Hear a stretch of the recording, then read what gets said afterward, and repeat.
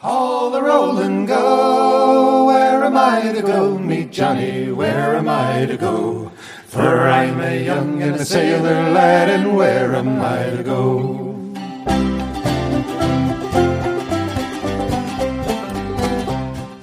Hello, and welcome to Where Am I to Go podcast.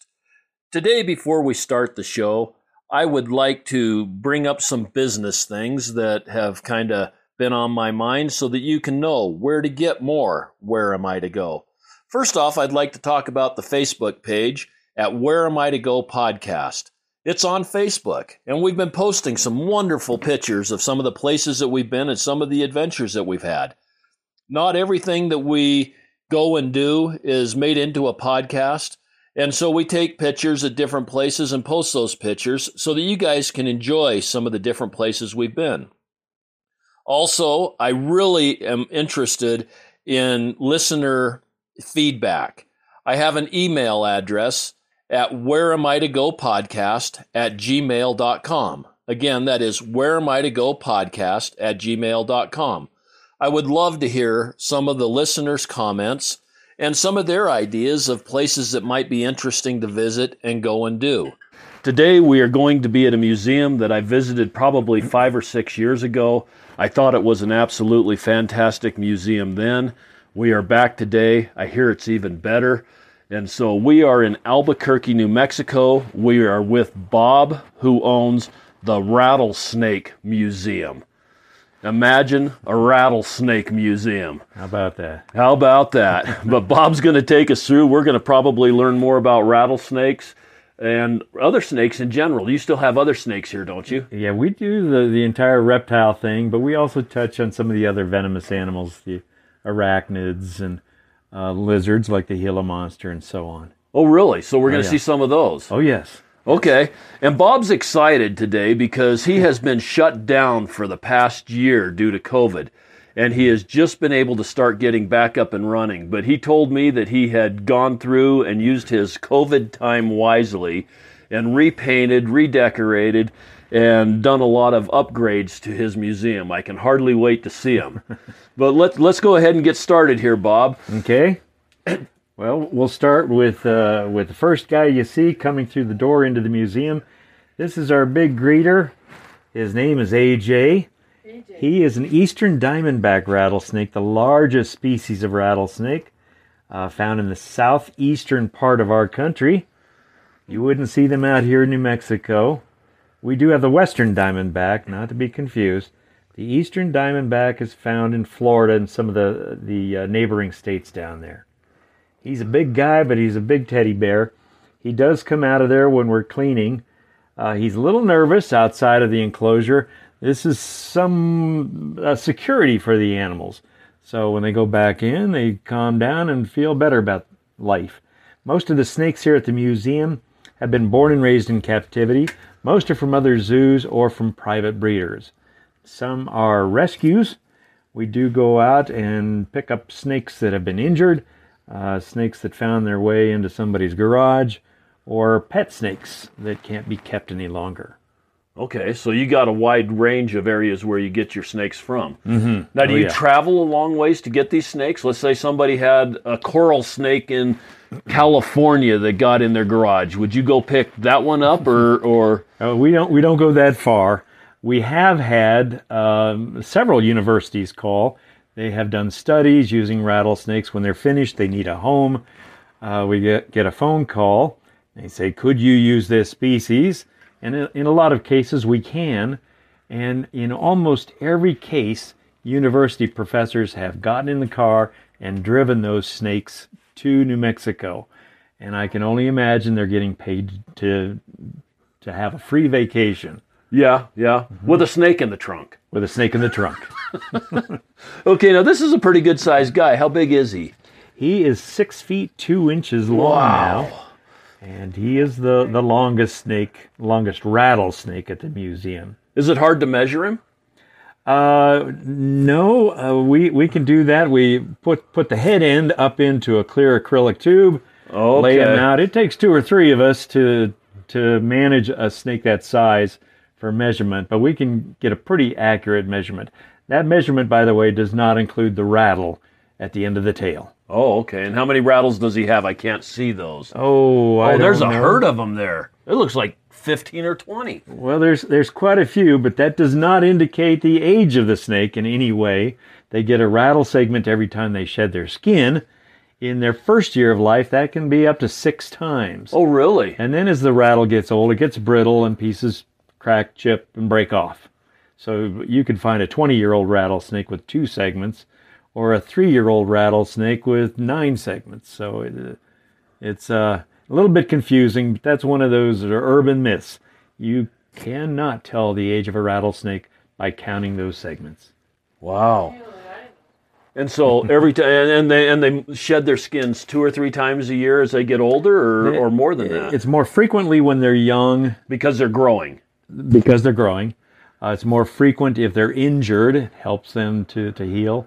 And when they shed, it also relieves them of any external parasites in the wild. Oh, really? Yeah, there are different reasons that's to kinda shed. cool. And it's very cool. Very cool. Huh. Good to be a snake. And what do you feed him?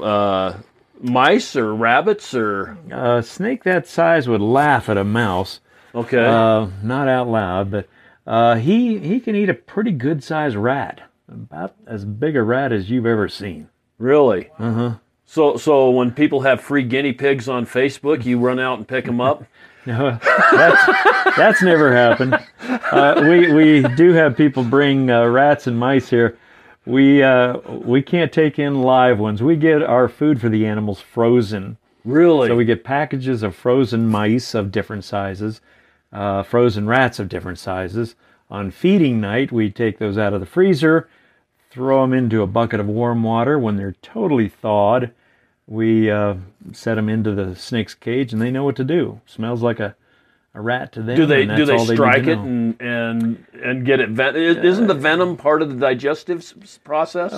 For a wild snake, most of the time when this food goes into the enclosure, the snake does not strike. But it doesn't take long before they approach it and start to eat it.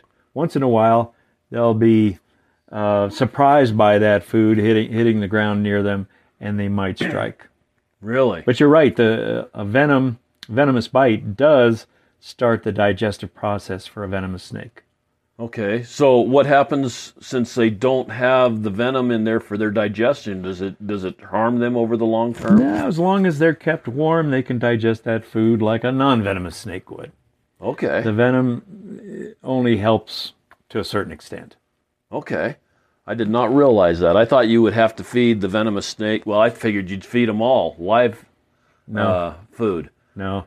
There are many reasons not to feed live food to captive snakes. And I send that out to all the people keeping any kind of pet snake. Don't feed them live food. If they're not interested or they feel threatened by the food, they won't touch it. And mice and rats have been known to take big bites out of snakes, even causing infections and death to a snake. Really? I've heard of mice chewing the rattles off a rattlesnake, and he doesn't defend himself. He just shies away. Really? Mm-hmm. I never would have thought that. Another big reason we wouldn't feed live food here. You wouldn't want to be in this building if we had 500 live mice. No. It would smell like a farm. Well, actually, I think I'd rather deal with the snakes than what I would the mice. I would too. I'm not a mouse person. No. Okay. No. And so, snakes in the wild, will they pick up let's say a hawk picked up a gopher and dropped it on the ground and didn't eat it? Would the snake come along and pick up that dead animal, or would it have to be live for a wild snake? If it smelled fresh enough to the snake, he would eat roadkill. Really? Yeah. Yep. Wow. I just learned something. Well, not that it's hard to teach me things because I learn stuff all the time. That's why you're here. Now, that's the first snake. We've got 75 more to go, and I've got to be out of here by 3 in the morning, okay? Okay, so let's move this along. All right. We covered a lot more than just the snake, though. Now, here's something Oh. you don't see every day. This snake is shedding its skin. Where is it? It's right These here. people in your podcast are going to go, yeah, right, they're just making that It up. just came out. No, It wasn't he's there. shedding his skin. He is shedding his skin. That's the banded rock rattlesnake. Wow, look at Dad, I've never seen that happen. Now that's one of the smaller species of rattlesnake. They don't get much bigger than that. 18 to 24 inches is just about it. And they shed their skin periodically, like we were talking. He just rubbed the skin off his nose, and I don't know if all of it's off his head there, but you can see he's That's pretty close. starting to move out of the He's skin. trying to scrape it off. Wow. Their eye caps even shed. If they scratch their eyes, it's okay. When they shed the next time, they'll have a clear brill, the covering over their eye. Really? They And don't they have- just kind of crawl out of that skin by rubbing it across the ground, or They do. You'll they don't have to rub it up against a tree or something like that, or no, he's going to be a little more successful when he finds a rock within his enclosure that he can rub up against. Rubbing against the wall like he is, it's a smooth wall. He's not going to do so well there. But and does that hurt them, or does that feel good? well, I guess you probably don't know, but I've never he's asked got a him. smile on his face. I think it feels good. I can only imagine it probably does. Huh. Some snakes will stop feeding while they're preparing to shed. It's probably a little uncomfortable, that preparation. What they do is secrete a moisture between the old skin on the outside and the new skin underneath, and it helps to separate the two layers. Then a week or two later, this is what happens. They start to move out of that skin. When that moisture is between the old and new layers, their eyes appear cloudy, almost a light blue color, and their colors overall are not quite so vivid. Right after a shed, the colors are bright, vivid, and it's a great-looking snake. This one's having a little time getting the shed off the right side of his face there. But he's doing pretty good. He's doing made another okay. couple inches while we've been standing here watching him. This is just fascinating. Now, he's not a real big snake. No. So, what, 18 inches? Yep, but don't take them lightly. They have a pretty hot venom. A bite from that snake could put you in the hospital. Okay. Couldn't all of them? Well, if you're bitten by a rattlesnake, I always suggest you get to the hospital and have them check it out. They can determine whether or not you've been envenomated. But a snake this size has small venom glands and relatively small fangs, but it's a hotter venom than even the eastern diamondback. It's a good thing that these are smaller snakes. Okay. We'd- And they kind of live down in southern New Mexico, southeastern Arizona, and on down into Mexico. Mm-hmm. Okay. And then our next one? Right. There are several different species of rock rattlesnakes. This next one is also a New Mexico species and protected in this state, the mottled rock rattlesnake. Actually, very beautiful. What do you mean protected? You can't kill these ones? Can't kill them, you can't catch them, you can't take one home with you. So you get to Which- see this here and probably not anywhere else. Maybe in a zoo. Okay. Mm-hmm. And of But- course, they've all got the real diamond-shaped heads and the rattles on their tail. Right, that rattle is very important. A lot of people look at snakes, small snakes like this, with bands instead of the diamond shape that a lot of people would expect of Right. a rattlesnake. And it's only the rattle that gives them away as rattlesnakes.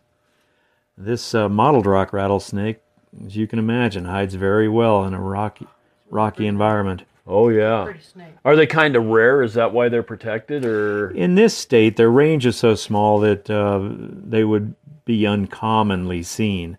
Their range is bigger in Texas, and I'm not sure, but I believe they're protected there too anyway. Okay. And how big do these ones get? Just That's about it, a couple feet. okay. Mm-hmm. Okay. The next one. Next one is the black-tailed rattlesnake, one of the prettiest species of rattlesnake.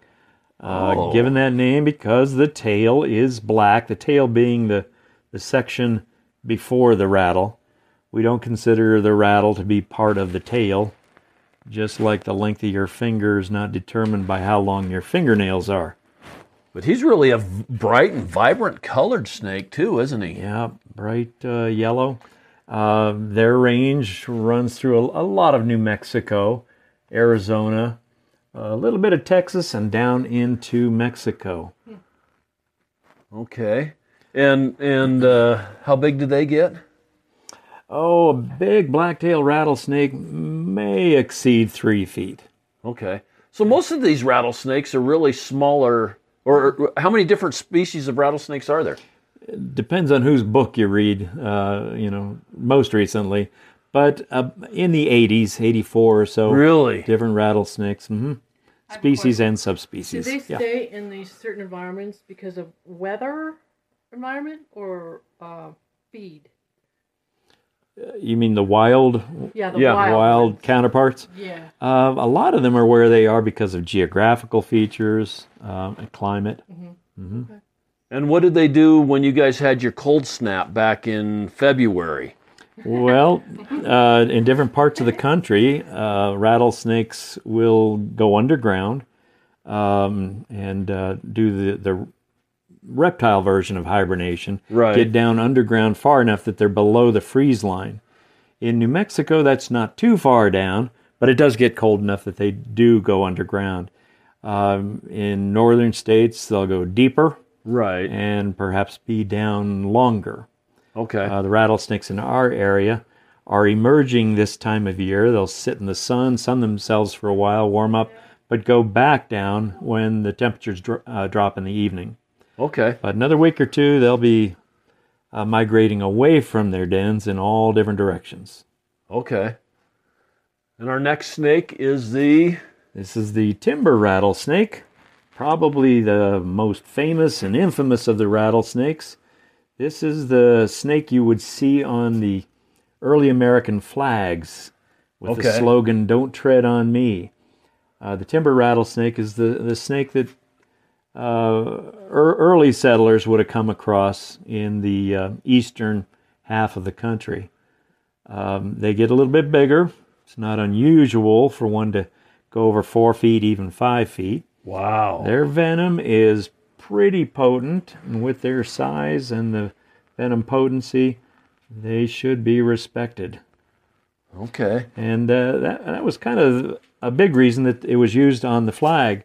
We see rattlesnakes depicted on a lot of early American flags, but not the bald eagle, which is our national symbol. Right. A lot of the early Americans wanted to use the rattlesnake as our symbol. It made sense to describe ourselves as having being somewhat like a rattlesnake, where we don't go out looking for trouble, but we will defend ourselves if we need to. And that's how we thought of ourselves. We weren't going to start the fight, but we were sure going to end it. Okay, and rattlesnakes, for the most part, are pretty non-aggressive? We don't even use that word. At best, they're defensive.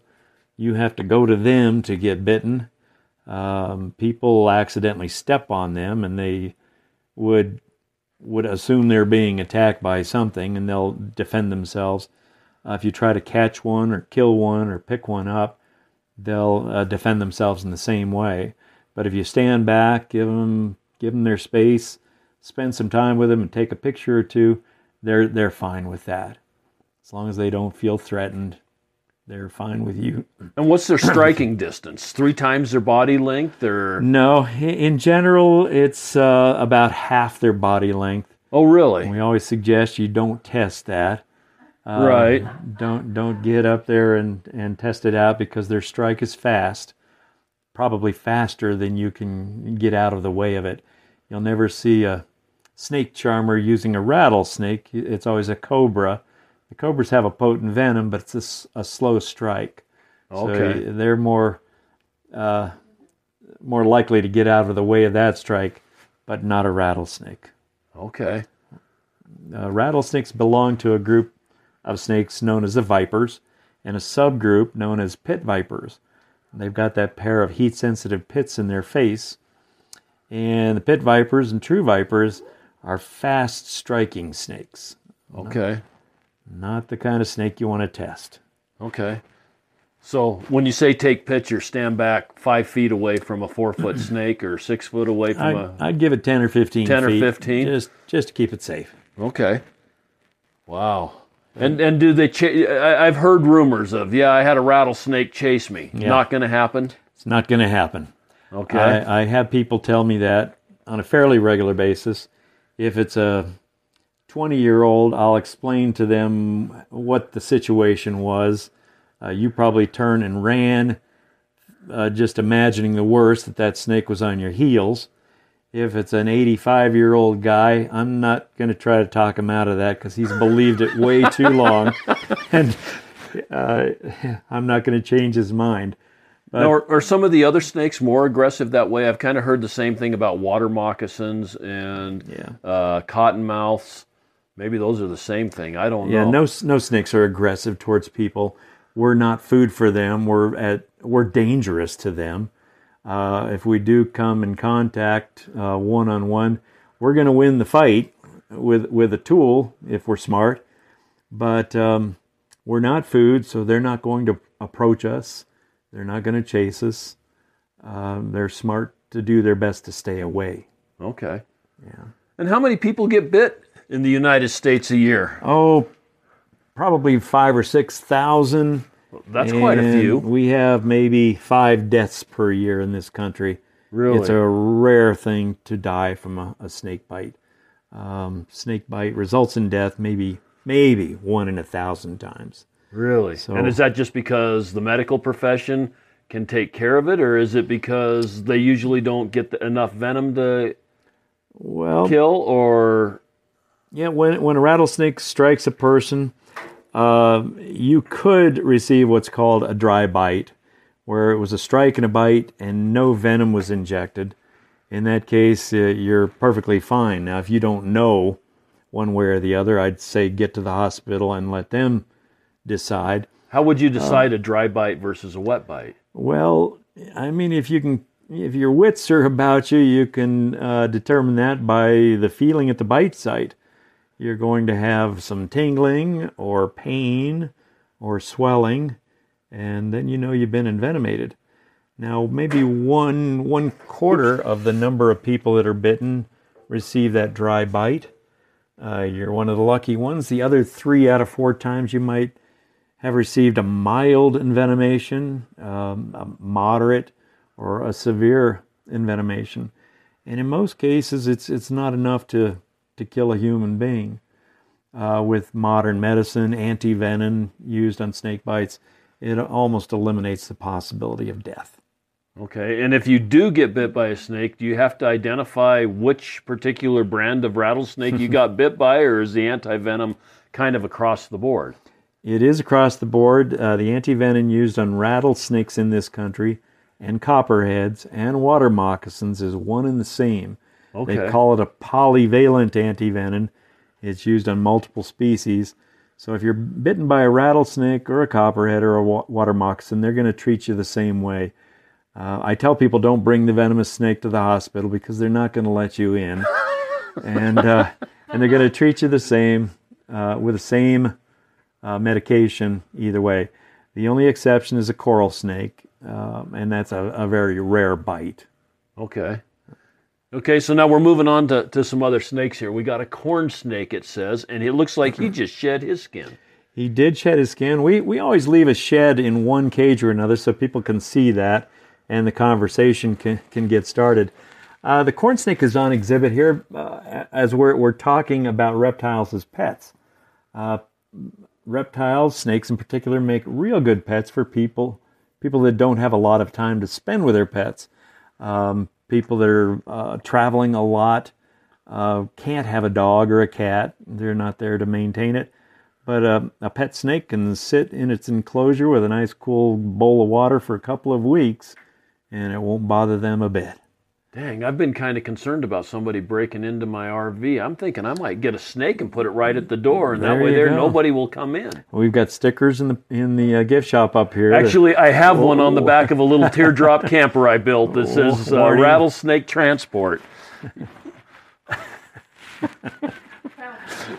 Linda just showed me a rubber snake, and I about jumped through the roof. So, Anyway, okay. Since we were closed for COVID so long, we had to take the theater area out. The chairs have been moved out. We moved a lot of new enclosures in. So we have, maybe 30 new snakes on exhibit that weren't here prior to COVID. These 5 here, 4 are examples of those.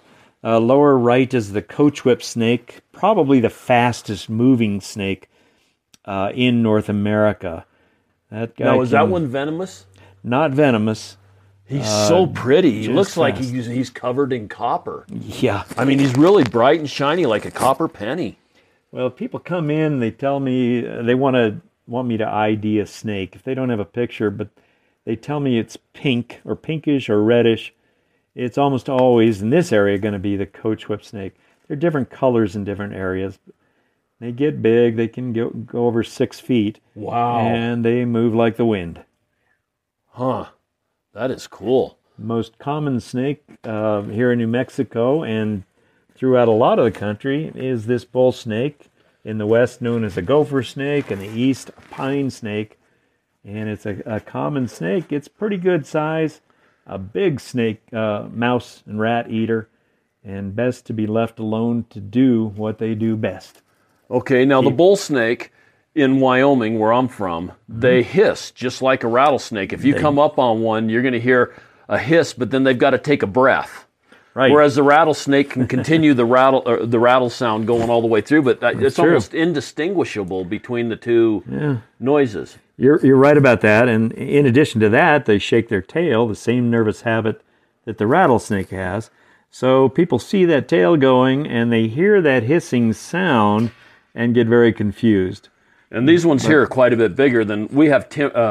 Prairie rattlers up there, right? And they don't get very big, but these bull snakes can get quite large. And the hissing and all that. The 2 easiest ways that I know of to identify them is when they're twitching that tail. You look at it and see if it's pointed versus has rattles, and then the other thing is their heads are round versus triangular shape.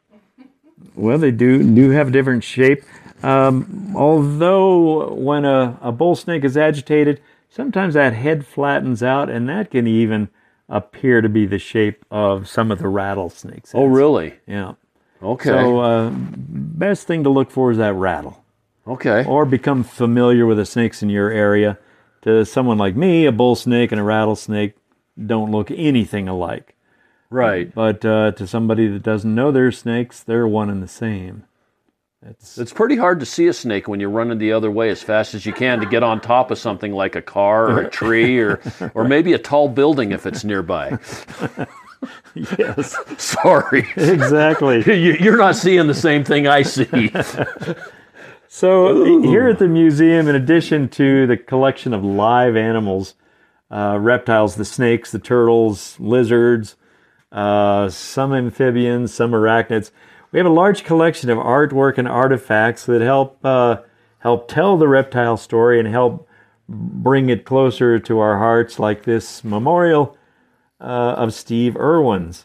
We put this in several years ago, and quite a few of our visitors have sent things in, some little trinket or toy that they had, Steve Irwin related, and we've added those to the collection.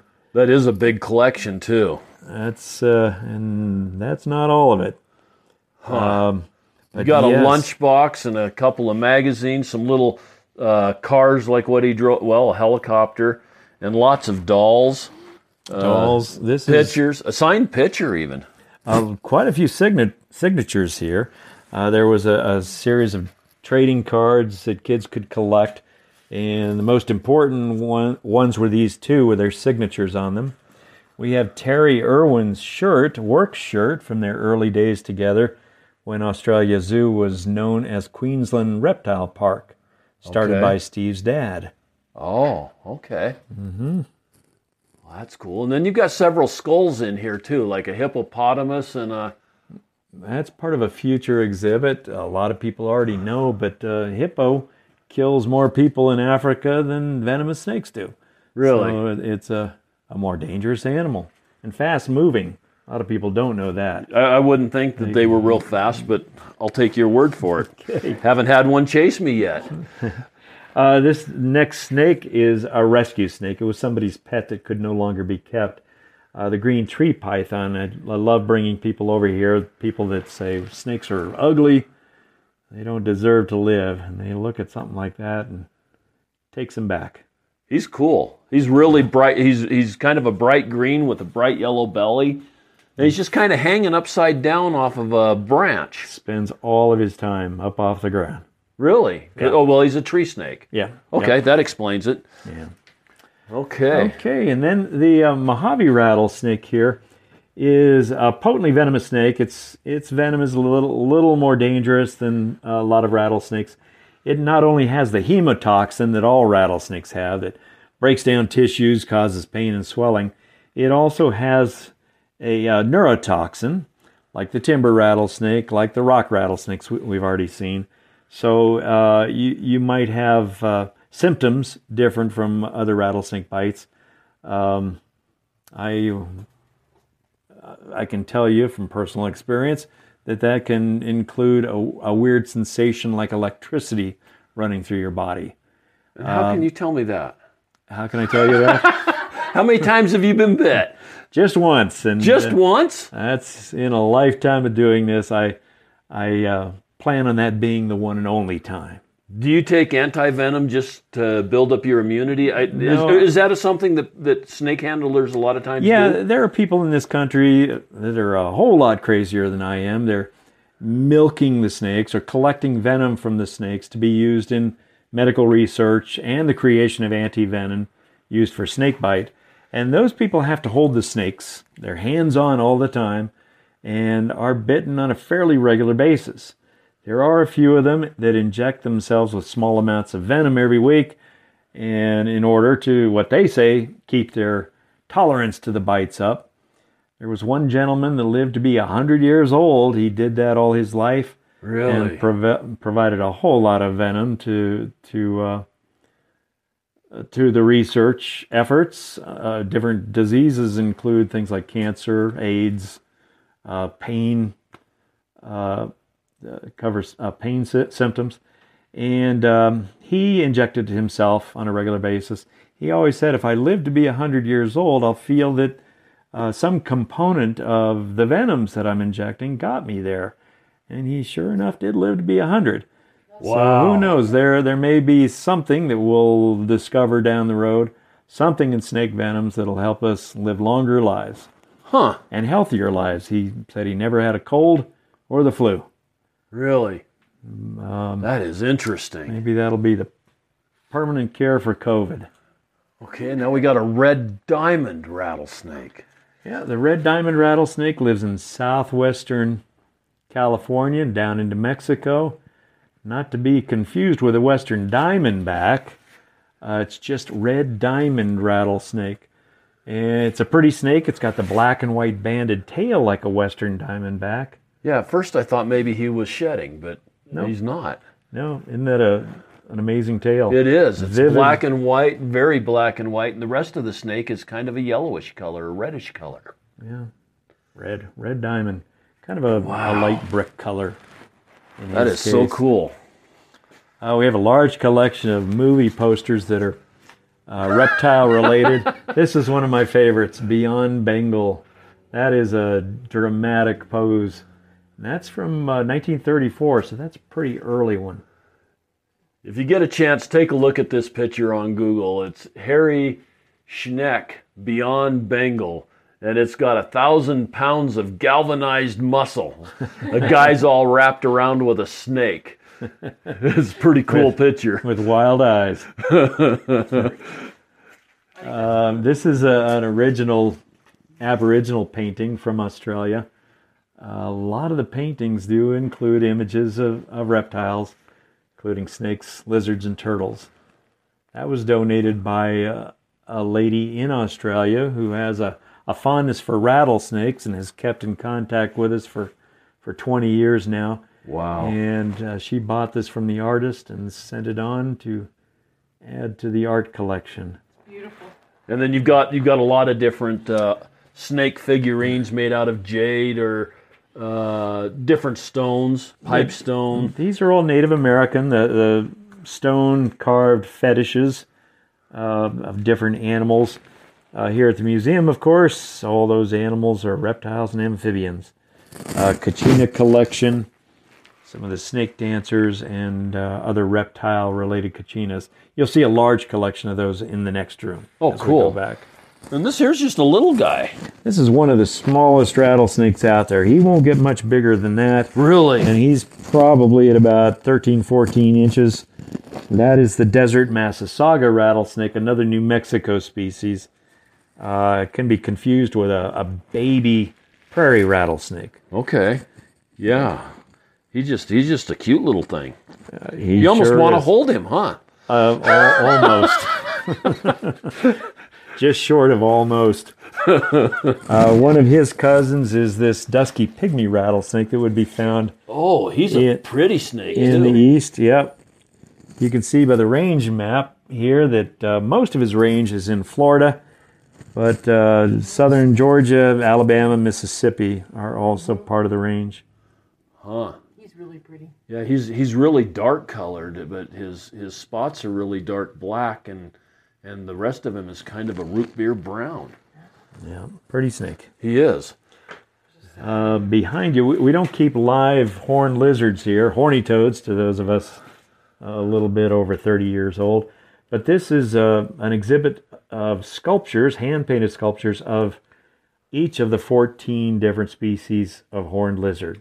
14 different species of horny toads. Here again, a lot of people think there's only one, but that's not the case. Some of them are pretty good size. That one there's 6 inches long. That's the largest of the horned lizards. Wow. Yeah, they're kind of hard to find, aren't they? I mean, They're hard we to live see. in Wyoming, and I find one a year, it seems. I see a horny toad running someplace. And they mostly eat ants. They do. Right? Uh-huh. They're very cryptic. If they're not moving, you could easily miss it. You could walk right by them. They're just so cool looking. They're prehistoric. They are amazing.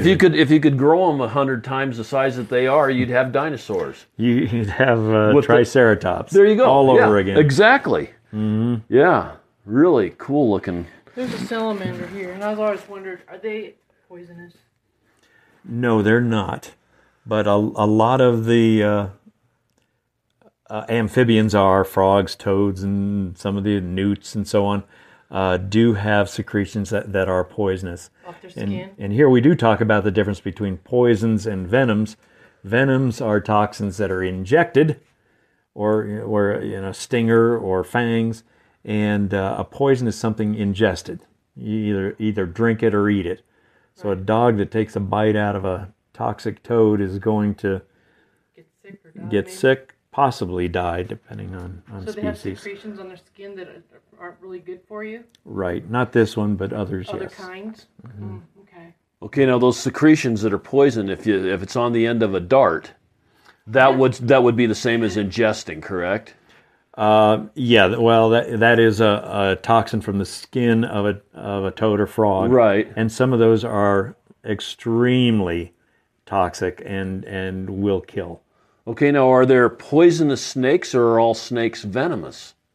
Technically there are no poison. Well, I got to be careful because I believe there's a snake out there that if you were to take a bite into it, you might be poisoned. Okay. And the same snake might turn and bite you, and then you've been envenomated. Okay. But most snakes, the vast majority, if they have anything, they've got venom, not poison. Not poison. Okay.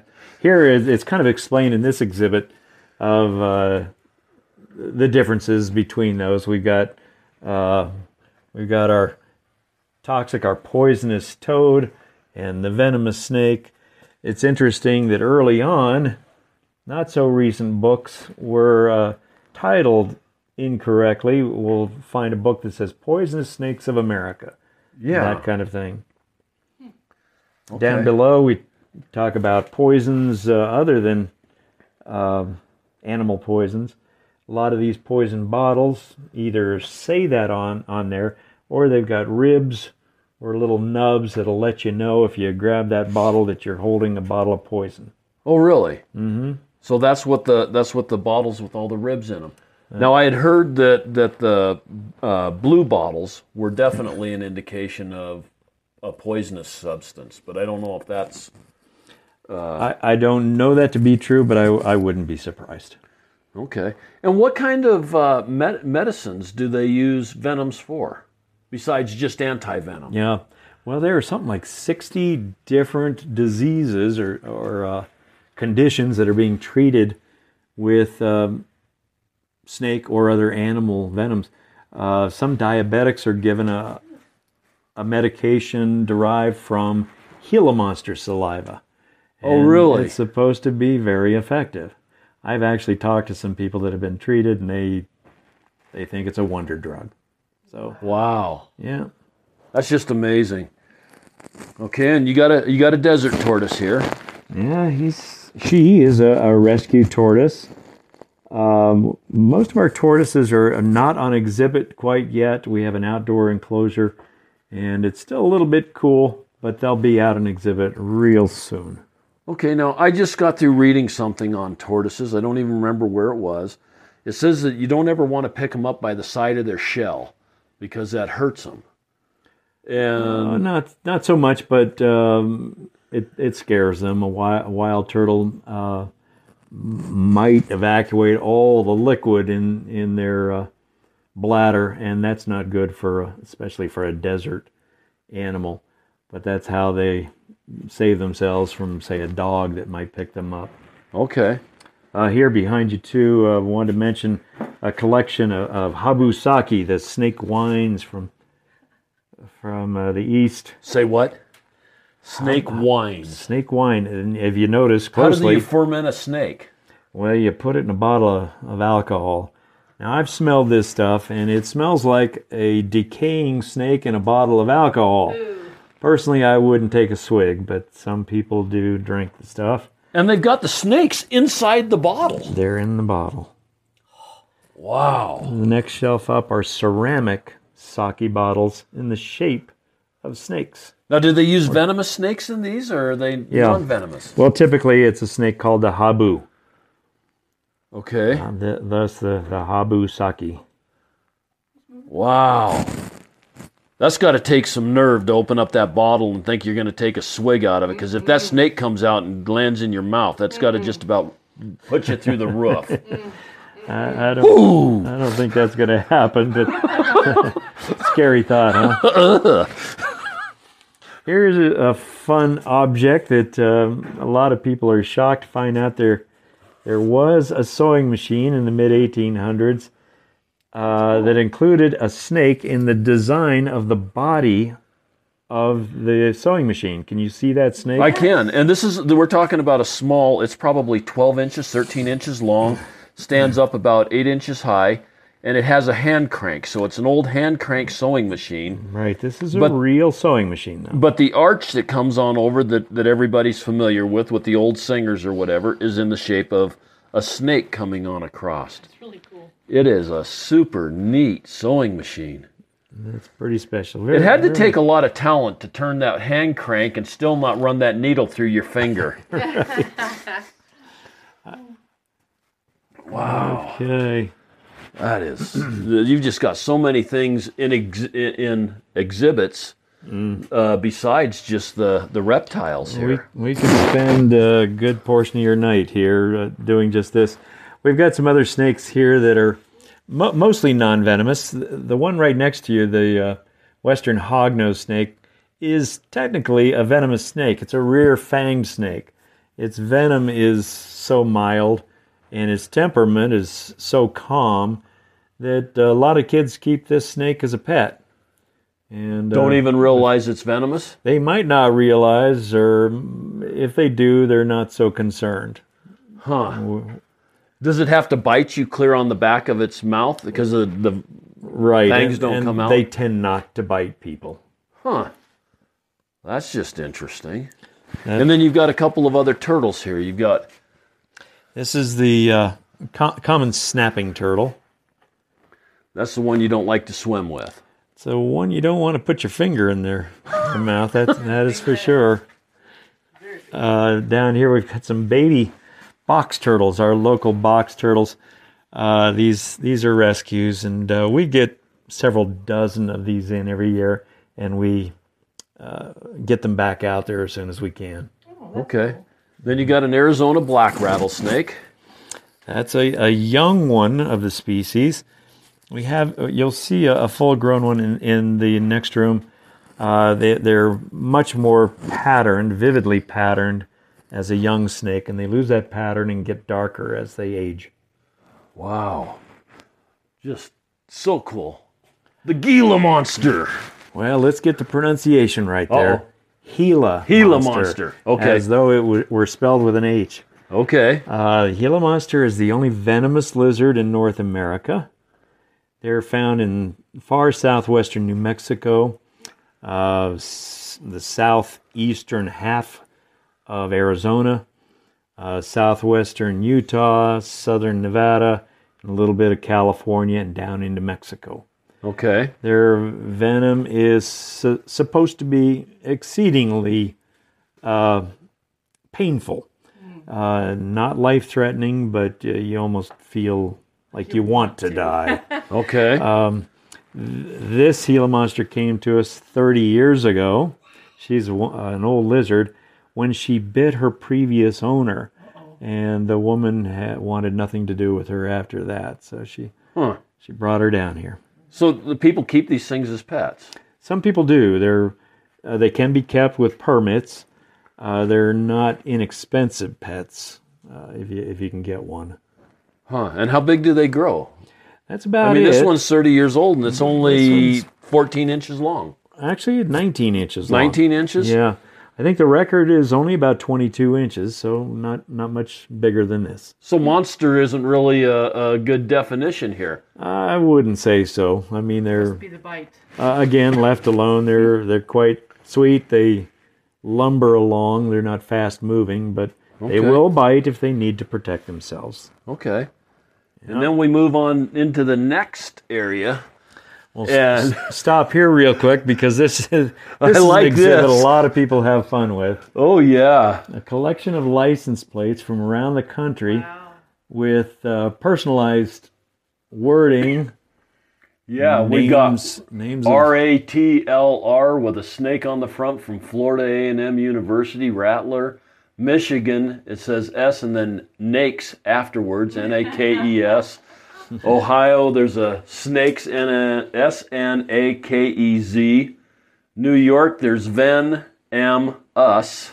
It's all separated out. Kansas, there's a Got Venom with some G-O-T-V-E-N-M. Turtles. Boy, there's just all kinds of snake bit and viper. Slither. And hiss. Now, 67 Cobra. Okay, now I know what he had. Yeah, right. And right. it's. Now, a lot of these have come to us in an interesting way. They come from zookeepers. Oh. A lot of zookeepers will have personalized plates like this, and when they get a new one, they send it off to us. We're fairly well known across the country for our collection of rattlesnakes and memorabilia. And so those plates end up here. A lot of the keepers have been here, so we've talked in advance. The one license plate down there that says Hiss was on the back of a Shelby Cobra that I saw in a car show. And I talked to him for quite a while, and I said, if you ever get rid of that plate, I've got a home for it. And about 2 years later, he walked through the door. He says, I didn't forget you. Here's my plate. I sold my car, but here's the plate that was on it. That's too cool. Behind you, two more movie posters. A Boris Karloff movie called Snake People. I'm sure that was... that one's not nearly as amazing. dramatic as the other, but she does have a snake on her neck. Yeah, I mean, like biting her on the neck. And in the early 50s, Walt Disney did a series of shows called True Life Adventures. This one, called Prowlers of the Everglades, has quite a dramatic image of an alligator. Yeah. Looks like you could just about go right down his throat. I'd say so. Okay, we're going to take a real quick break before we get into this room. And our sponsor is going to tell us a little bit about what makes this podcast happen, and so we'll be right back. Okay, we're back. That was a nice break. Pretty scary how long it was, huh? A week and a half, I didn't realize. Now, this is a cool cabinet. This is a great collection. This is a one-of-a-kind collection of every Native American kachina, in this case Hopi kachina, that is reptile-related. Most are snake-related. On this shelf, we have the turtle kachina, the frog kachina, the lizard kachina, a couple non-reptile, the spider woman kachina, and the bumblebee kachina. Now, all of these kachinas are about 12 inches tall. They're kind of, how would you describe them as far as, they're almost animal-like humans that have different headdresses on them and different costuming. Mm-hmm. Okay, and so that's what a kachina is, and he's got a whole herd of them here. They're Native American dolls. Now, this is mostly Southwest type. Well, Hopi is going to be Southwest. Right. Hopi is in Arizona. Other big kachina carvers are the Zuni in western New Mexico. Okay. These are all carved by one carver from Hopi, who has carved on average one of these each year for the last almost 30 years. Wow. So it's quite a collection. He has told us that the Smithsonian only has 4 out of these 32 kachinas. Really? So, I hate to say it, You've got the collection. You got to get to work. Or get him to work. Also, according to him, a lot of these have never been carved or are rarely seen. These 2 in particular, he says, are so uncommon and so sacred that he can't even divulge their name and can't tell us the first thing about them. So I sure glance at them every time I walk by. Oh, yeah. Knowing that I know nothing about them. And what do the kachinas represent in the Hopi religion or Hopi tradition? Yeah, they have different functions. Kachinas are part of ceremonies, and they won't say it this way, that they're humans dressed up. They are actual deities, entities that act as disciplinarians to the children. Sometimes they're clowns. They'll entertain, this kind of thing. Some of the snakes, the snake dancers, are part of a rain ceremony, bringing on the rain in the fall. And so they just bring these dolls to these ceremonies, or no, or they personally dress up like this? Again, yes, but that's not the way it's described. Those people dressed up are not people dressed up. They are the deities. Okay, but I'm trying to get my head wrapped around this. So the medicine man, let's say, puts on the costume of this deity and dances with their circle or whatever, and takes on the semblance of that particular god or that particular being. Right, and there are over 500 different kachinas. Yeah. Wow. This guy that's been doing these for us is now about 80 years old. He just did this one for us. It's got tadpoles in the headdress, so we had to include that. But the last of the snake kachinas that he did was this one. There was an empty space there. We knew it existed. We were waiting. And tell you, I was on the edge of my seat worried about his health when we had one kachina to go. He's a nice guy, so I worried about his health more than I worried about the kachina, but I was sure relieved when he brought that doll in and we could finish off the collection. Okay, I understand now better what's going on with the kachinas, because I've seen different things like this in different Southwest museums, and never really understood what the significance of the doll is. But the doll's just a miniature of what they are actually portraying. Yeah, the dolls were carved, and still are carved, and given to the children with the story behind that particular doll, and that's how the stories are passed on from generation to generation. Okay. Now That is so cool. the traditional dolls are carved this way with the hands drawn in as almost part of the body. They're carved out of one piece of wood, but instead of the arms being out like this, they're drawn in, and that way they weren't broken so easily by the kids. Okay. Yeah. That makes sense. But still, they got big noses and snakes protruding, so I'm sure that there was breaking in other ways too. Yeah. And all of the Kachina carvers have their own style, but the features of a particular doll are going to be the same from carver to carver. Yeah. Wow. Okay. That makes so much more sense. I'm so glad I learned that at a reptile museum because I hadn't learned it at Southwest Museum. That's the plan here. You're going to learn a lot about a lot of things.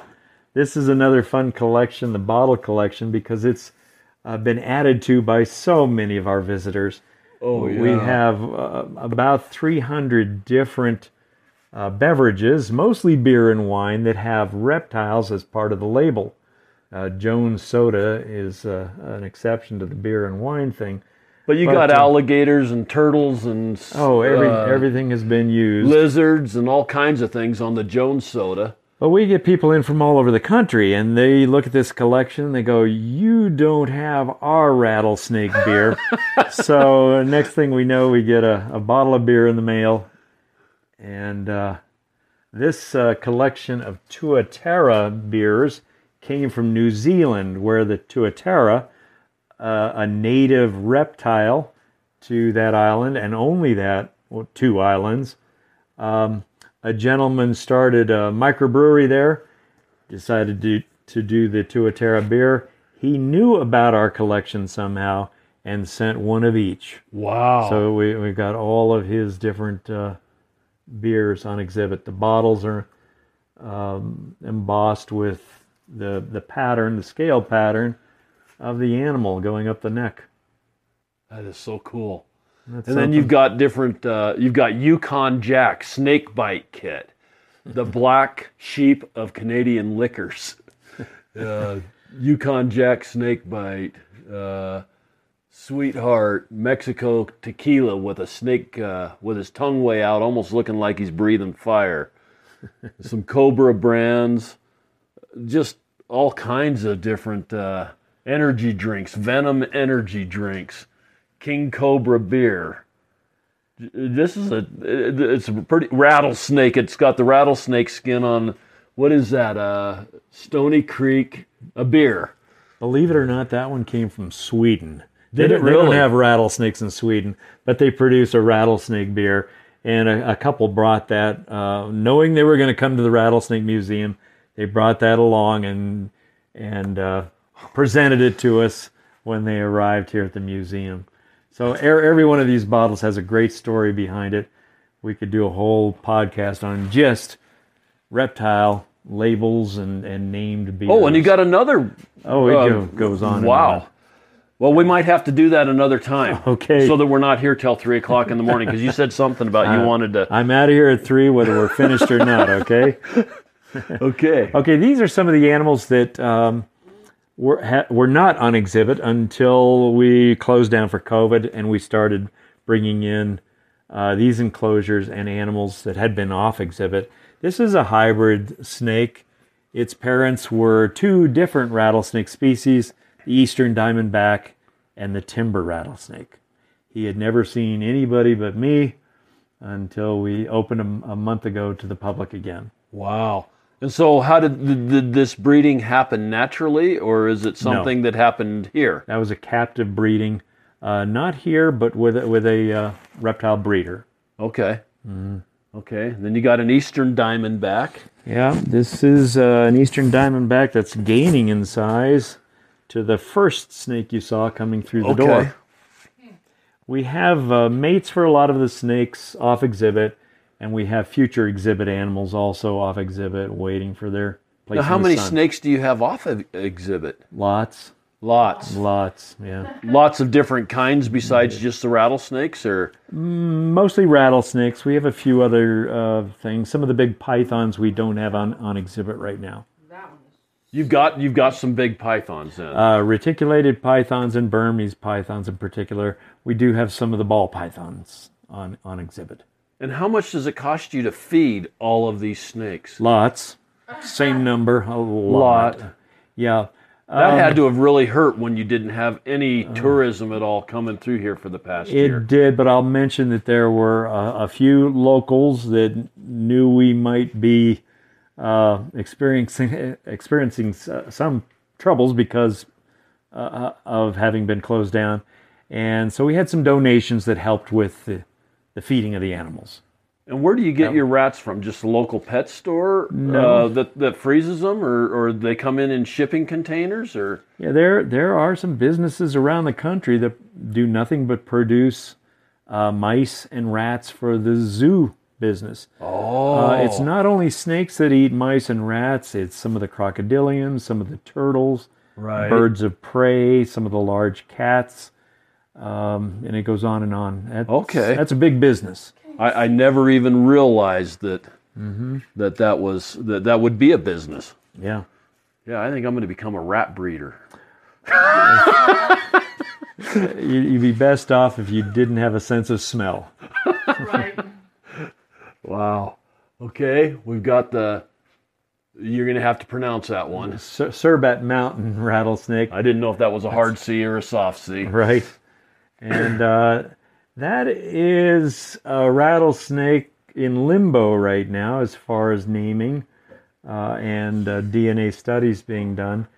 It may be the newest species of rattlesnake from northwestern Arizona. Mm-hmm. They didn't even know they existed. They knew they existed, but they thought they were part of a population of Arizona black rattlesnakes. Okay. Yeah. And then we got a real pretty white one here. He must be the snow snake I've always heard about. Yeah, right. No, not quite. That's a female, and it is our oldest snake right now. She's about 30 years old. It's a northwestern neotropical rattlesnake. Again, if you look at the range map, you can see that they're from southwestern Mexico. Okay. And why did they blend in with the sands or something? Is that why they're so white, or are they just that obvious? She's got a color aberration. They're not normally that color. We used to have her brother on exhibit. He was what I described as a gray-green color with black markings, where she is a very pale yellow with a pale tan marking repeated down her back. They were both pretty snakes. She outlived him, but we can't expect her to be here too much longer. That's pushing the limit of the age of a captive rattlesnake. In the wild, the same snake wouldn't have lived 1 year. Just because it was so obvious. Would have been spotted and killed by a predator. And most of these snakes, wild rattlesnakes, are food for so many different species of animal that most don't live that first year. Really? I'd say at least 9 out of 10 are killed. And what eats them? I know that I've seen birds of prey, but how come they don't kill the birds of prey with... Birds of prey are faster and more agile than a baby snake. Baby snakes are defensive, they have to be, but usually they don't land a strike because these... Well, I've seen some of those birds carrying ones that are 1.5 feet, 2 foot long. Oh, yeah. But the bigger they get, the better chance they have of protecting themselves. But as young snakes, they don't do so well. And do they kill a lot of birds of prey that are preying on a snake that size? Or are their legs tight enough that the fangs don't penetrate? Or well, bird of prey is less likely to take on a big rattlesnake. They know better. Okay. But there are animals like badgers that'll go head on into a full-grown rattlesnake, take strikes to the top of their head without any effect. They can't penetrate the fur and hide, and they wear the snake out and then go in for the kill. Really? But other animals that eat rattlesnakes would be skunks, foxes, coyotes, even bears. Wow! If they need food, they'll take a rattlesnake. It seems like a pretty risky attempt there. Yeah, but even small animals taking a bite from a rattlesnake usually do pretty well. Do they? Not so much with the rodents. Mice and rats are are food for so many of these snakes, and they're small enough that the venom overcomes. What about secondary infections? I've always heard that almost the most dangerous part of a snake bite is the after effects, the infection, No, Not really. not so. No. Wow. You would be more apt to have an infection from a cat bite. Really? Oh yeah, a lot of people are bitten by their pet snakes without any adverse effects. I never would have thought that. I always thought that it would have been highly infectious. Even a dry bite would get you because of infection. Yeah, usually not. That's good to know. Aren't you glad you came in today? Hey, I am really glad I came in today. Okay. I am learning well, and a lot of misconceptions. You're just blowing out the door here. There are a lot. We even have a poster in the previous room. We didn't look at that, but it's got the 24 most common, we call them old wives' tales or urban myths. Okay. They answer correctly some of these misconceptions. And I've only talked about 20 of them so far, so I've got 4 more to go. We've talked about maybe 4 of them, so there's a long ways to go. Okay.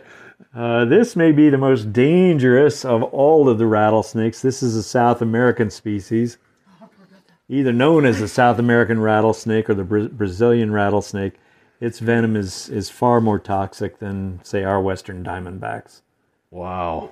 Okay. You would be in more serious trouble.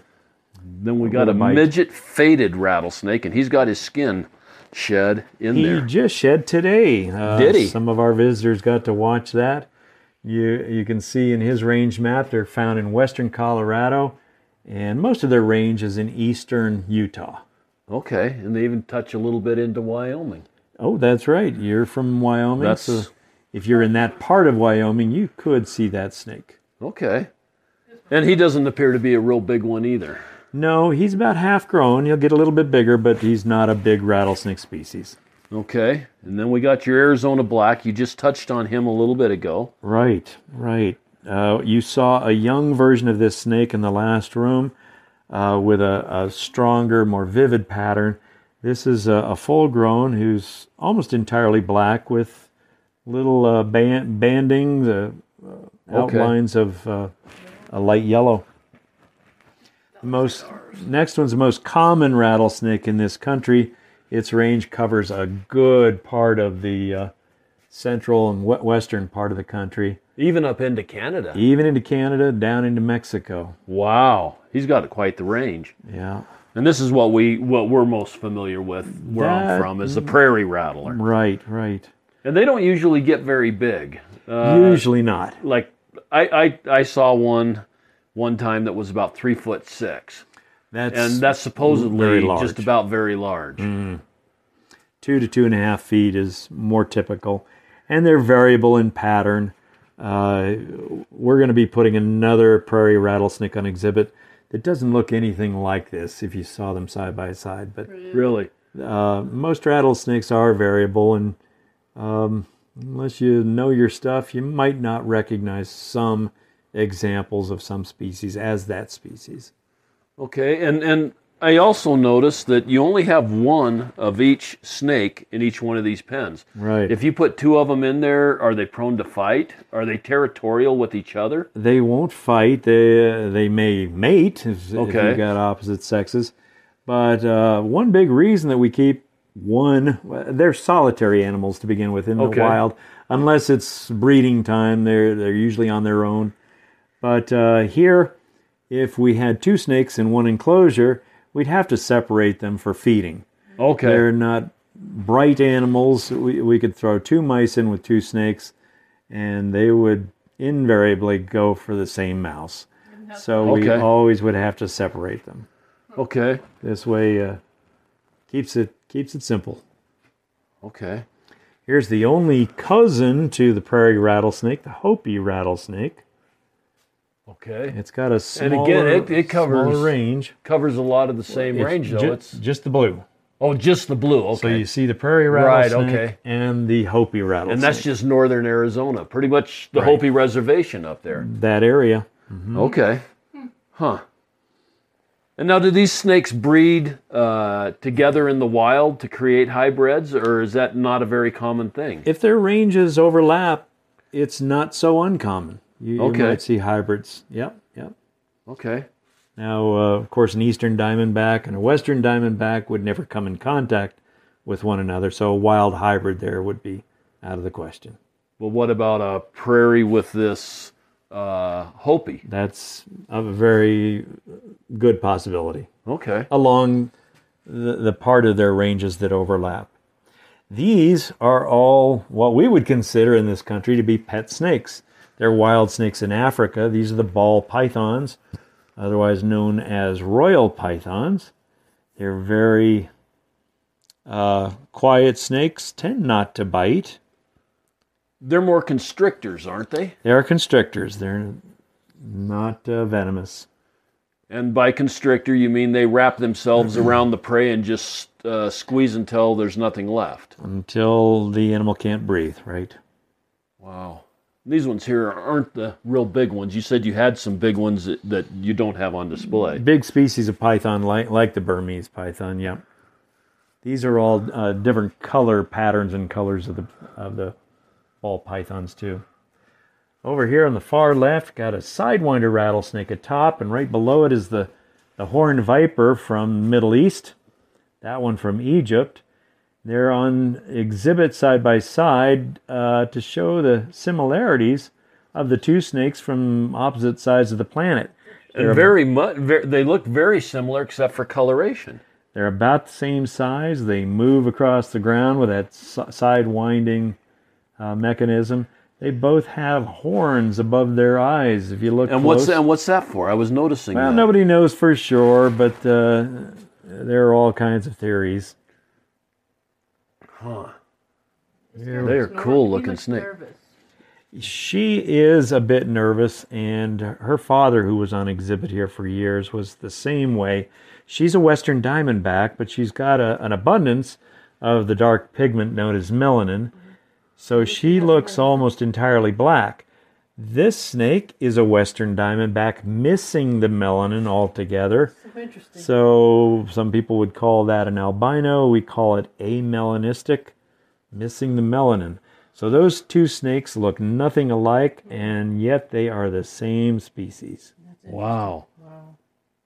And so is that a recessive gene thing where, like albinoism? Right. To be an albino, both parents would have to contribute that gene. Wow. Up above, we got the southern Pacific rattlesnake and the northern Pacific rattlesnake. And as you can guess, Southern California all the way up. Northern Pacific rattlesnake would go all the way up into southern Canada, but eastern Washington and Oregon would have that particular snake. Wow. And now I noticed that all of your containers, aquariums, they're not aquariums, they're terrariums, I guess, display cases, all say, do not tap. Mm-hmm. Okay, why do we not want to tap besides we don't want to do it? Well, it's annoying. You can imagine if you're in an enclosure like this, leading a peaceful life, and some little kid comes up and starts banging on what in essence is a drum you're living in, it can be threatening. Do the snakes strike at the glass sometimes when people are... No, but a rattlesnake may start to rattle. There are a few rattlesnakes that wouldn't need so much encouragement. We have little signs on those enclosures letting people know that if they're watching the snake rattle, to take a step back, that you're a threat to the snake right now. Okay. I brought that up more for just edification purposes, in case somebody's visiting, just to make sure that... As you can tell, we have to remind people over and over again. Yeah, like every case, do not tap. Right. Please don't. It's just unfair to the animals. Yes. Same thing with, I think, all aquariums. You tap on that glass, I think it's pretty annoying to the fish, too. Yeah. It's just not a polite thing to do. No. And I've heard of people throwing rocks at animals in zoos. It's pretty ridiculous that people would act that way towards animals. Right. Yeah. Okay, now we got some tarantulas.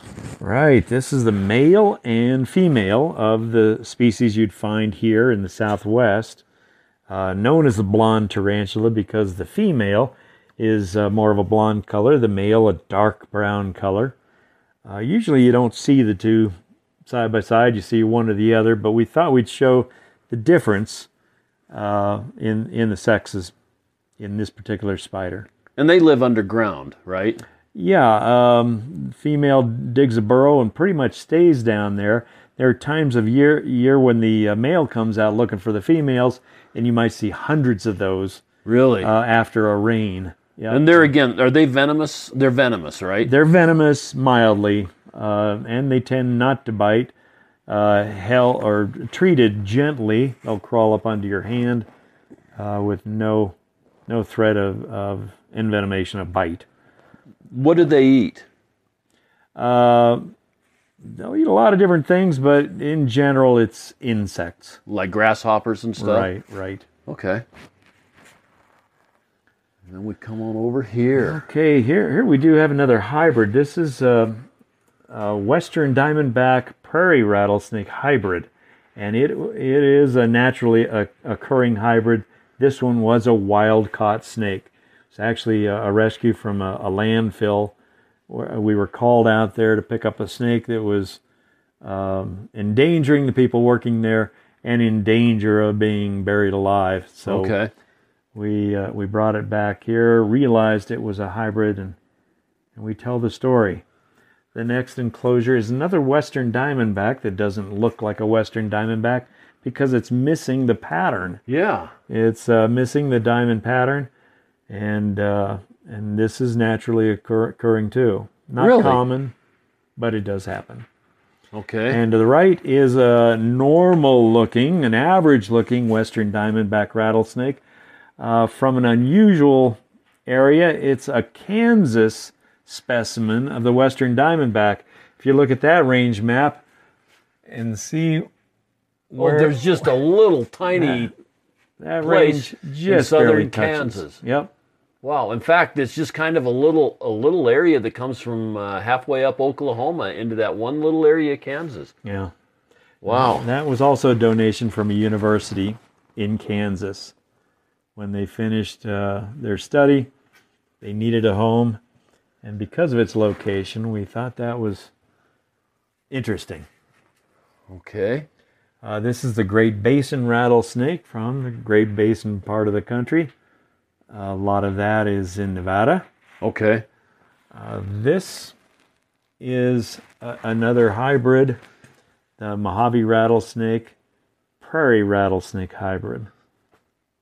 Oh, there he is. I was going to say, I think maybe you need to look around on your floor. He might be there. But yeah, I found him. He's in the cage. Well, that's a good thing. We take inventory every day at the beginning and end of the day. That's good. Never lost an animal. This is an interesting snake from Mexico, the Mexican West Coast rattlesnake or green rattlesnake. And if any rattlesnake out there could be bigger than that Eastern Diamondback, it would be this snake. And how big do those get? This is a very young snake, easily over 7 feet. Really? So this snake at about 3 feet is only about a year old. Wow. He's got a long ways to go. And what about this one here in the bottom? That is a blacktail rattlesnake. We have 3 blacktail rattlesnakes on exhibit here at the museum. One from Arizona, one from New Mexico, and one from Texas, to show the colors of specimens from different parts of their range. Okay. Yeah. This is the same snake from Texas right here. Okay. This is New Mexico. You saw Arizona in the other room. Right. And these ones here, their tails are a little bit more concealed to where you can't see how black the tails are. Yeah, they're kind of sitting on them, coiled up around them. This is a fairly new exhibit. We're talking here about bees and bee venom and the danger of bee stings versus the danger of a rattlesnake bite. And it turns out, if you check this out closely, that more people are hospitalized and more people die as the result of bee stings. Really? Far more. And is that just because there's a lot more bees? And a lot of people have bad reactions to those stings. Okay. Yeah. Wow. I think we just about gone through and looked at everybody? We skipped a lot along the way. Here's a little bit about the use of reptiles in Egyptian culture, old Egyptian.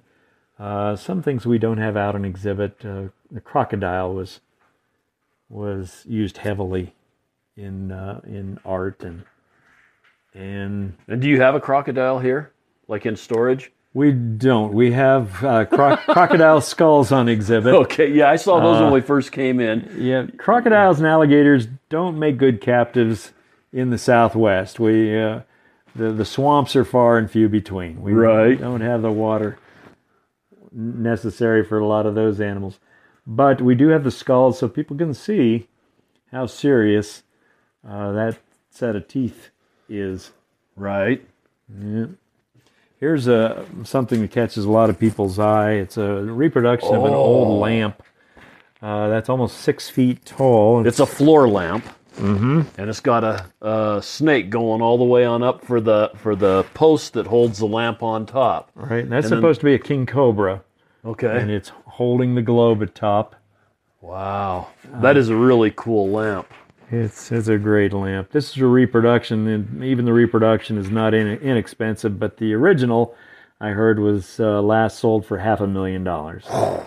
Wow. Wow. Okay. For a lamp. Up here on the left is the true-false quiz. Uh-oh. Okay. We've covered some of that. We have covered some of that.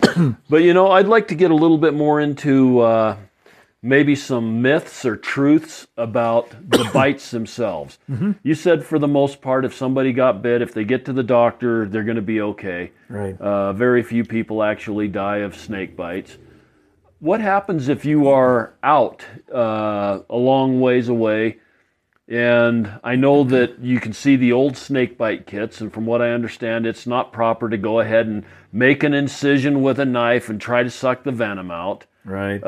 That's a big falsity, right? Old methods of snake bite treatment, what you do for yourself in the field, have almost all been thrown out the window. The cross-cutting, like you're talking, cut and suck method.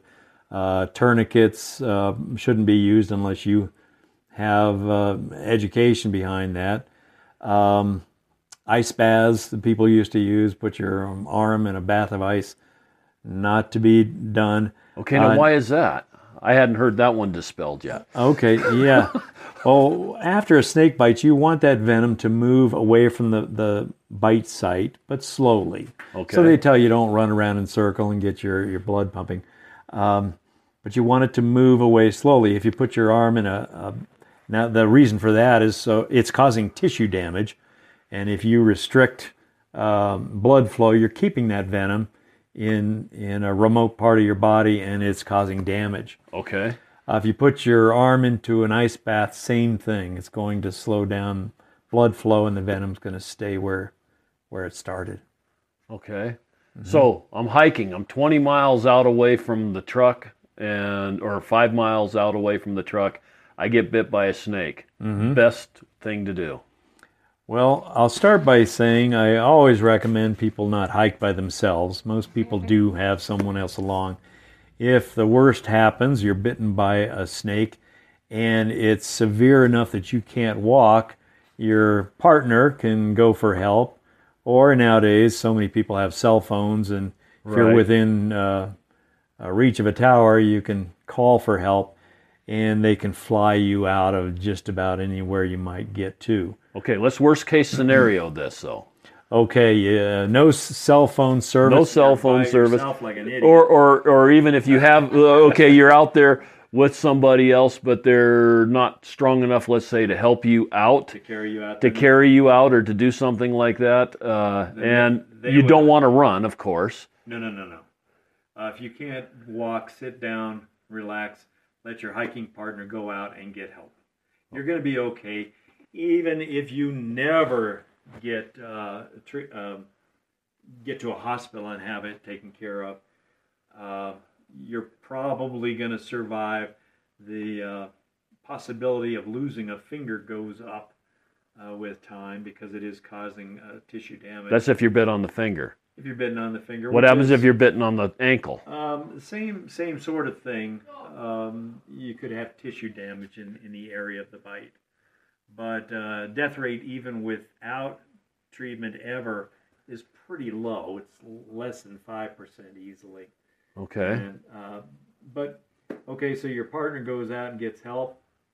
Nowadays with GPS, you should know where you are. Right. And they can come and pick you up. In the olden days, it wasn't so easy to get treatment like that. Not the death rate from rattlesnake bites was ever, through the ceiling, but it was more common 100 years ago. And it is more common to get bit on the hands and that type of stuff than what it is the legs, correct? Well, kids are often bitten on the legs because they're not paying attention to where they step. Adults are probably more commonly bitten on the hands and arms because they're messing with a snake that they shouldn't be. Or picking up something where a snake's underneath or Could something. Be. Yeah. People are bitten when they're moving logs off their wood pile. They're not out in the boonies. They're just in their backyard. Right. We get a lot of phone calls from people that find rattlesnakes in their yard. Around here, that's outside of the city or on the very fringe of the city in some areas. But most of our calls are from, 20, 30 minutes out of town, where people are living in areas where the snakes can move freely between houses because they're spaced so far apart. Okay. And a lot of those people have wood piles, or they're doing gardening. They don't see the snake. Okay. And That's what true. about the other one that I've heard, and I don't know if that's true, DC electric shock, high voltage taser to the bite, or as I've often thought, strapping your leg to the coil of your car and turning the thing over till you lit up like a Christmas tree. I'm sure you can tell by the grin across my face that that's a bunch of baloney. It doesn't neutralize the venom. It does not. Dang, I would have just had a whole lot of shock therapy. Well, I actually know of people that have hooked their friends up to the car coil or something, knowing better, but they just wanted to see them in additional pain from electricity. But no, that doesn't do the trick. Okay, I just heard it. No, it's common. Here we've got 24 trues and falses, and they all cover subject matters that come up here all the time.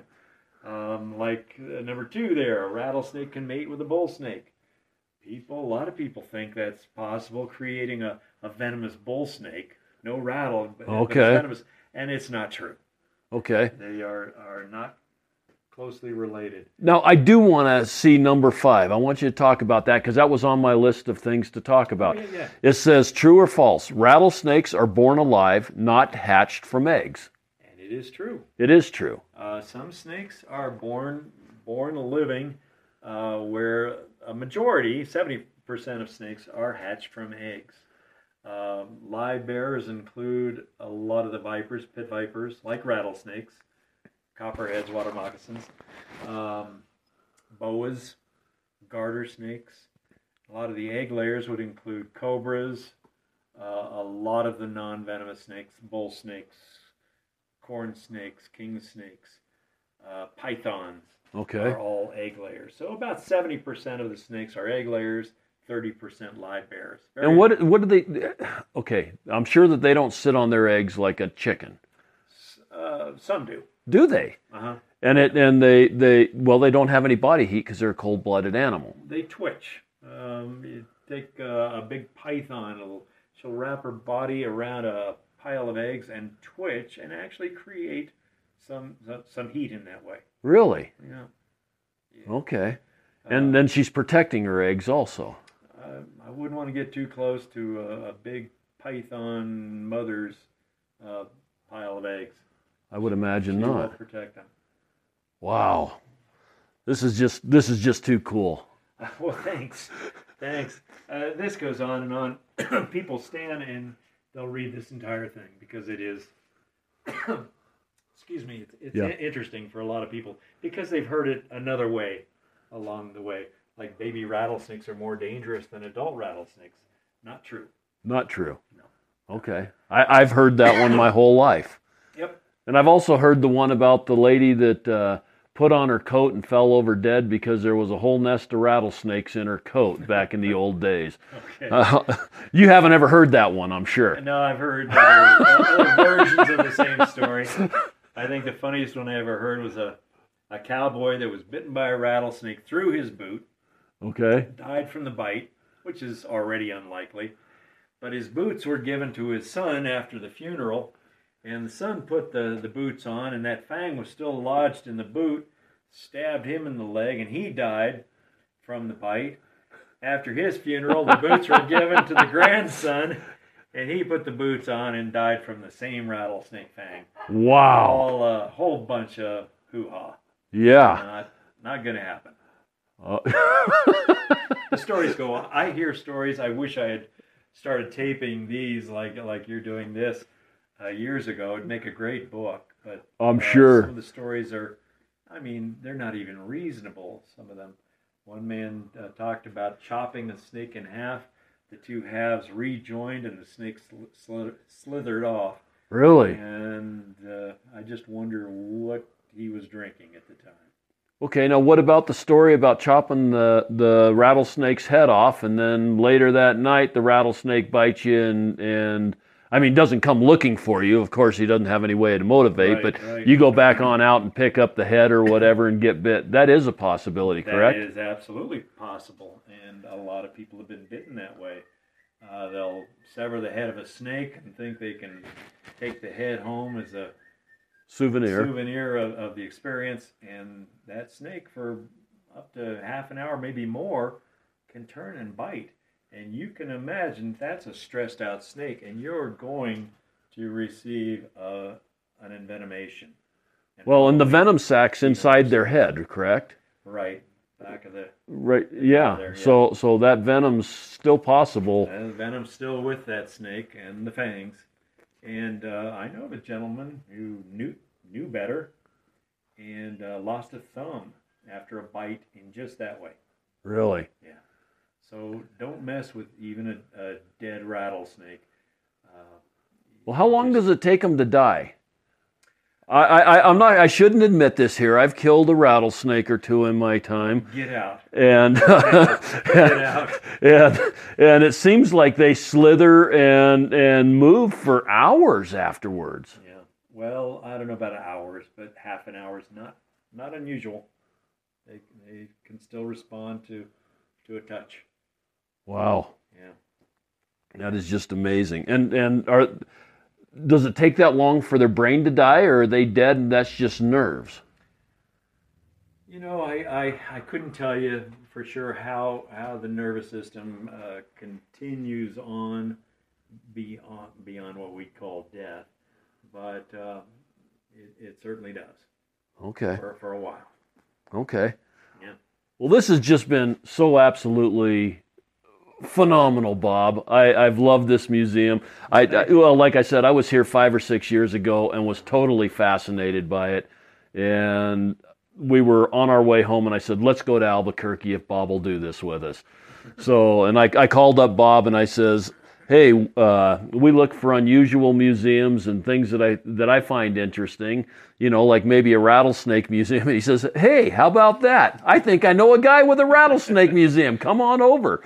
Yeah. So this has been absolutely great. You have a website. We do. It's about to be changed.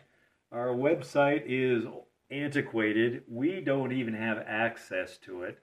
A lot of the information is current. Some is not, including hours now that we're out of COVID. Some of the prices have changed. Hours are up to date on Google and Facebook. We have 2 Facebook pages. What are the Facebook pages? One is under just Rattlesnake Museum. Okay. The other under our full name, American International Rattlesnake Museum. Okay. And they're watched over by 2 people in one case, 1 in the other. And so the information could be different. The photos available there are going to be different. Okay. But there's good information out there. Well, I know if you Google Rattlesnake Museum in Albuquerque, New Mexico, you can get a web page of some sort. It has your hours listed, Right. And it does have the after COVID hours listed. Okay. And I'm sure that those are going to be changing as time goes on. It's going to take probably a month and a half or so before this thing actually airs. So by the time this airs, your hours may be all the way back to up and running, we can hope. Right, we're 3 days a week right now. We hope to be at 6 days a week by summer.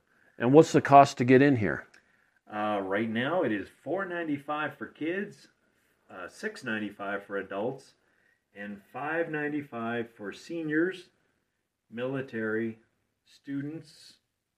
These would be students 13 years old to 113 years old, or teachers with ID. Okay. We offer a special price for teachers too. That is way too reasonable. I used to be a teacher, so I definitely have a soft spot there. Yeah, that's very reasonable admission fees.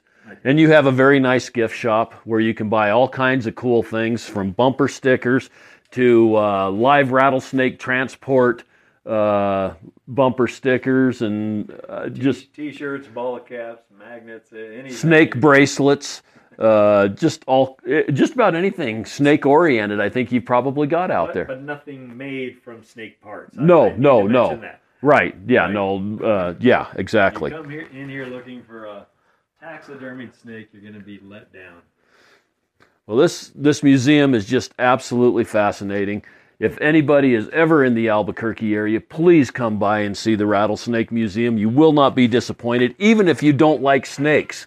You may come out of here with a whole different attitude about snakes, and hopefully we've dispelled some of the myths and some of the scary things that people are used to thinking about when it comes to snakes.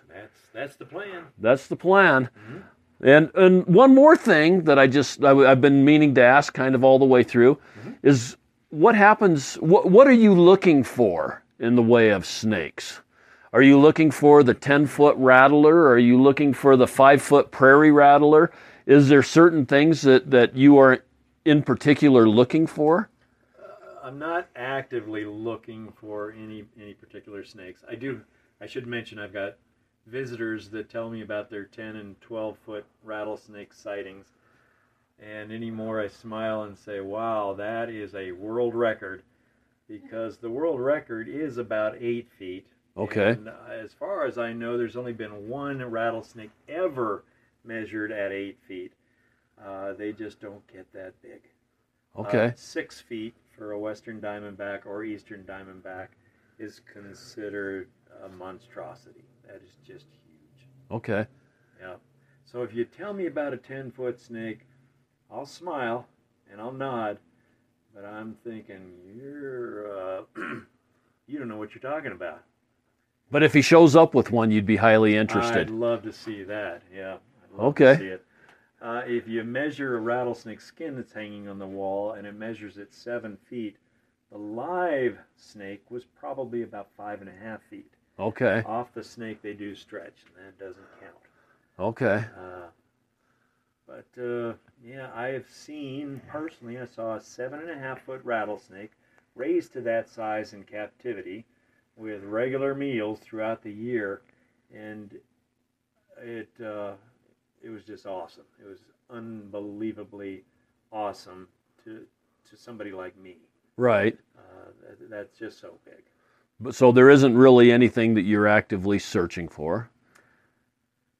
No, but okay. If someone can prove to me that they have a 7 or 8 foot rattlesnake, I'd sure like to see that.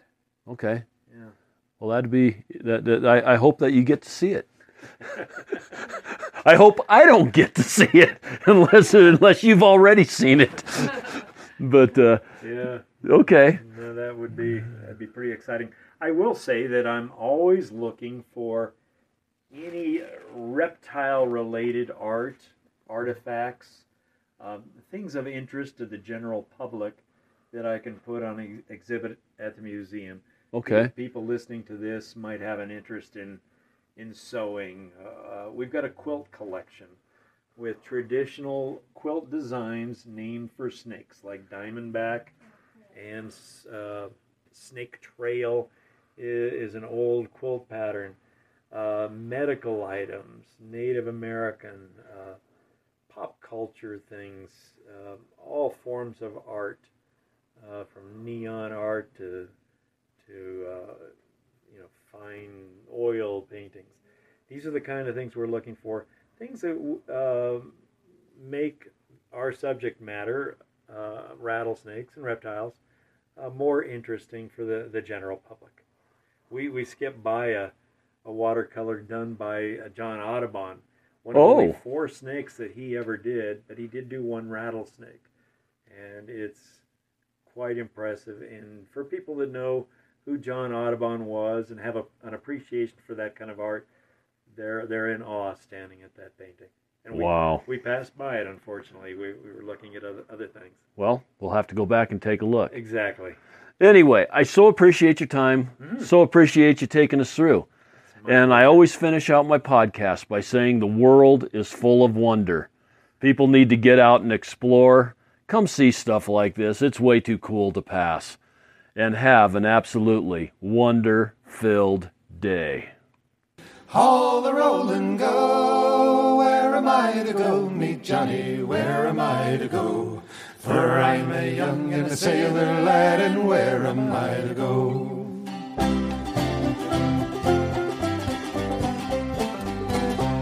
It's out along the topsail yard, that's where you're bound to go, Johnny. Way, hey, hey, haul the roll and go. It's out along the topsail yard, take the topsail. I'm a young and a sailor lad, and where am I to go?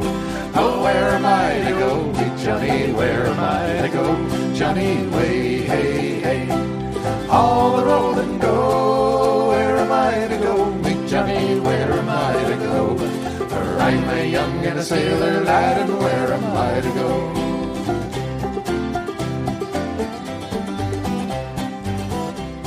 It's out along the royal yard, that's where you're bound to go, Johnny. Way, hey, hey, haul the roll and go. It's out along the royal yard, the royal fort is stowed.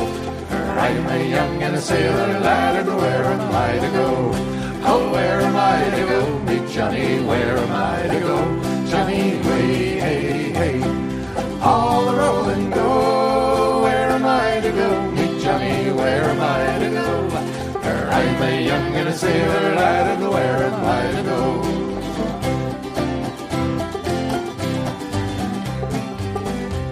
You're bound away around Cape Horn, that's where you're bound to go, Johnny. Way, hey, hey, haul the roll and go. You're bound away around Cape Horn amongst the ice and snow. For I'm a young and a sailor lad, and where am I to go? Oh, where am I to go? Meet Johnny, where am I to go? Johnny, way, hey, hey, haul the roll and go. Where am I to go? Meet Johnny, where am I to go? For I'm a young and a sailor lad, and where am I to go? Oh, where am I to go? Meet Johnny, where am I to go? Johnny, way, hey, hey, haul the roll and go. Where am I to go? Meet Johnny, where am I to go? For I'm a young and a sailor lad.